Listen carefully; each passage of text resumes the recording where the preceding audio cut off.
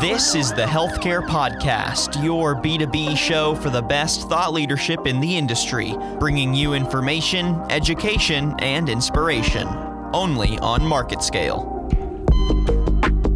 No industry, including sick care, can be fixed from inside. For every 1 hour that they spend on patient care, they're spending up to 2 hours on EHR data entry.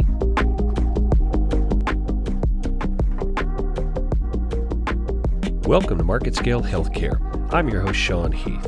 When a medical staff encounters a patient or bystander experiencing a medical emergency, where do they turn in order to provide assistance? The combination of emergency medications and devices most commonly used is known as a crash cart or crash kit. But what makes up a crash cart, what a medical office needs in an emergency, varies greatly. Fortunately, our guest, Linda Goodrich, Medical Product Marketing Manager for Health First, has authored Crash Cart 101. Today, we'll learn about the uses and standards for crash carts in medical office emergency readiness. Linda, how are you today? I'm great, Sean. Thanks for asking. Crash carts are really only needed in hospitals, right? No, not necessarily. I mean, traditionally, crash carts are in hospitals in the acute care setting for a patient that crashes, but crashes don't only happen to patients in hospitals. They can happen anywhere at any time, in a parking lot, in a shopping mall, on an aircraft.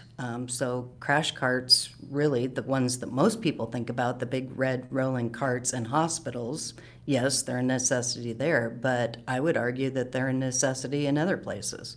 Well, in that situation, a patient is crashing, the first thing you're going to do is call 911. Yes, you absolutely need to make that first call to 911, but when a patient's crashing, you should be prepared to help that patient for up to 30 minutes before 911 or emergency services can arrive. On average, in America, in urban areas, response time is 10 minutes, but those are the precious 10 minutes that oftentimes means the difference between life and death. In fact, we've heard stories about people who have experienced chest pain, avoided calling 911, driven themselves to, say, their local urgent care clinic seeking help. Fortunately, in this case, the urgent care facility was equipped with the crash kit and was able to stabilize the patient until the EMS arrived. Now, we use the word crash a lot. Primarily, most of us think when a patient is crashing, we think cardiac arrest. Well, cardiac events aren't the only types of medical emergencies, right? No, medical emergencies, or crashing, as you say, is not just about cardiac events. Think about the opioid crisis that our country is facing today. We hear all the time about people who come across a person who has overdosed in a dental parking lot, for example. They run into the dental office seeking medical help, and fortunately, a lot of dental offices and doctors' offices have crash kits that contain naloxone. That's the reversal agent for overdosing, and it's saving lives every day. Even the police carry naloxone. It's extremely easy to administer, and it's saving lives every day. If naloxone was available to people to administer and they depended solely on 911, we'd be losing more and more people to this terrible crisis in general. I want to clarify a mechanical grammatical term. I keep saying crash cart, but you have said crash kit. Are they interchangeable? Are they basically the different ways of saying the same collection of medications and medical devices? Yeah, I think it depends on the level of medications and emergencies you're trying to be prepared for. There are basic emergency crash kits for basic life support, or BLS. There's advanced cardiac life support kits. There's the full-blown crash cart, what we think of as the red rolling wheel cabinet that you see in hospitals. So really, crash carts or crash kits are any combination of medications based on either the responder's level of training, the types of procedures that the medical or dental professional is offering to their patients.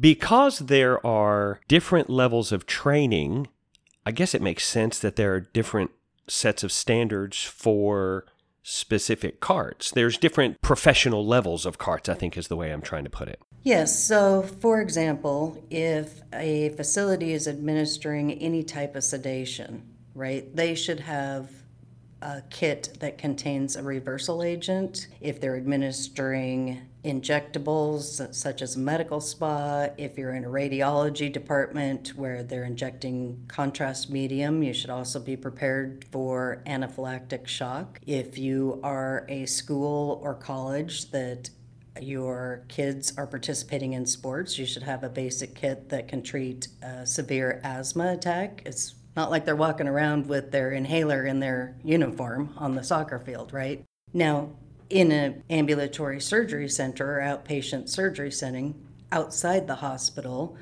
where you're actually already starting an IV and doing procedures already under IV situation, you'd want injectable medications in vial form so you can administer them through the IV that's already established in the patient. And that's where you'll typically see your traditional red cart on wheels with multiple drawers. And a traditional cart, or actually any crash kit at all, probably not a build your own situation. You don't want to just make your own crash kit. Well, I think you can obviously buy the medications. The problem is most people don't have access to the single unit vials. So in other words, if you're purchasing for your facility, you're going to have to buy them in bricks from the manufacturer, where you may only need a single vial of medication. Now, in the hospital setting, they have pharmacists on site that help manage and purchase all the medications and restock that crash cart throughout the day because it's used often. But in the ambulatory care situation, where you're not likely to have that many incidents, you may only need a single vial. So in that case, it makes it extremely cost ineffective to purchase medications in the single unit. They're just not available to the standard person. And all those medications are going to have different expiration dates. They are all going to have different expiration dates. So in addition to not being able to buy single vials and wasting money and wasting product, the expiration dates vary between all the medications. So you're constantly having to check your kit, open it, look for the expiration date. If there's a national recall on a medication, you're going to have to monitor those serial numbers and lot numbers in case of recall. So it's a little difficult to manage on a non-hospital basis. And that is quite inefficient just from a labor standpoint. That's an awful lot of critical information. We're not just talking about, is this milk still good? We're talking about critical information. Is this medication still viable? Technology obviously enters into the situation as a way to help monitor and manage this. Well, it does help automate it, actually. So you can log on anytime to OnTrack, for example, and see all of your expiration dates, your lot numbers. So if there's, in case of a national recall, you can see if one of the medications that you have are on national recall, and Health First will notify you and send a replacement right away. But it also helps with human error. So think about all those tiny little expiration dates on all the various vials of medications in your crash cart or crash kit and trying to keep track of those. In addition, OnTrack's proprietary automatic replenishment system will monitor those expiration dates and prompt the replacement shipment without the person having to actually purchase those medications. So they show up, you replace them, and we even offer a disposal service free of charge with the service that you can dispose of the expired medications legally and properly. That's a pretty slick system. It is a pretty slick system. My eyes, when you started mentioning all those small printed expiration dates, my eyes went blurry just sitting here listening to you talk about that. This is a not just an issue of efficiency, but let's get serious. This is an issue of liability. These crash carts need to be exact. Precision is as important in this situation as it is in almost any other behavior in a hospital. It is. Obviously, in hospital, it's extremely critical because you have acute patients. But think about a cardiology stress testing center. They're by nature stressing your heart outside the hospital to see if they can trigger a cardiac event. So it would behoove the cardiologist to have a crash kit or an ACLS kit or a crash cart to be able to respond in case they do trigger that event, right? Linda, I'm going to compliment you on your usage of the word behoove. I don't hear that often enough. Well, thank you. That's a great word. So let me make you boss of the industry for one day. And this is not a legally binding question. I'm just curious. What is the one thing about crash carts that if you could make a rule, Linda Goodrich, that went into effect immediately, what is the one rule that you would absolutely require for every crash cart in the United States? Well, I think I'd take it in a different direction, Sean. I think I would urge people in the medical industry to come up with a standard set of medications to treat patients with the most common medical emergencies. For example, 1 in 3 people in America are walking around with cardiovascular disease. 1 in 3 people are walking around with some sort of diabetes or pre-diabetic issues. You know about the opioid crisis. We can't turn on the news these days without hearing about somebody overdosing. And it's not just drug addicts, it's soccer moms, it's people who were overprescribed and now are addicted. We know about kids on airplanes that had an allergic reaction because someone was eating peanuts next to them. We hear about kids collapsing on the soccer field from an asthma attack that was sports-induced and had no idea that they had asthma in the first place.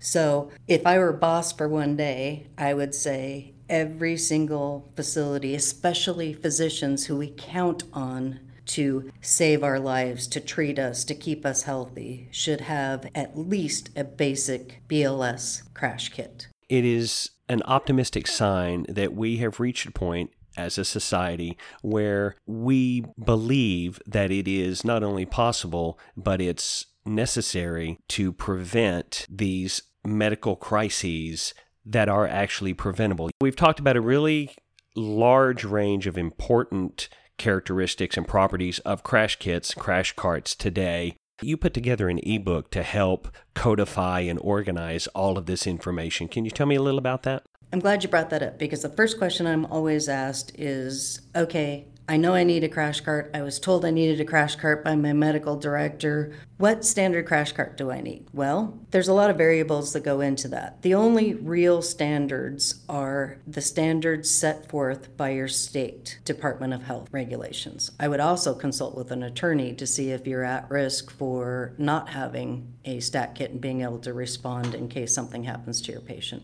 In my ebook, Crash Course on Crash Carts, I go through the basics of a basic emergency kit, to an advanced cardiac life support kit, to a pediatric advanced life support kit, all the way up to, again, your full-blown surgery center, hospital-type crash cart. We've put together some guidelines on what are typically found in these crash carts or kits, as well as some information on the accrediting bodies and their recommendations for having a crash cart or crash kit. So we're going to make the link available at the end of this podcast. We will absolutely have included a link to that ebook in the description for this podcast. Please make sure that you go and download that. It will be a lifesaver. Tell me a little bit more about Health First's approach to this situation. Yeah, since 1970, Health First has been providing basic pre-formulated crash kits all the way up to advanced cardiac life support crash kits to physicians and non-acute spaces. So what Health First has done is taken a common set of emergency devices and medications that address the most common medical emergencies that we discussed earlier. Cardiac events, anaphylaxis, asthma attacks, hypoglycemia, and to address the basic common medical emergencies all the way up to the more advanced or acute types of emergencies. So we basically have pre-formulated basic life support kits, advanced life support kits, and pediatric life support kits, in addition to selling single-unit vials of medications for crash carts. I have to say, Linda, you have kind of put my mind at ease a little bit. I feel a bit more relaxed now knowing that you're on the case. Today, my guest on the podcast has been Linda Goodrich, the Marketing and Product Manager for Health First's medical and commercial markets. Linda, thank you so much for taking the time today. I really have enjoyed this. I feel smarter, which is always a win-win in my book. Thanks again. I hope you have a wonderful day. Thank you.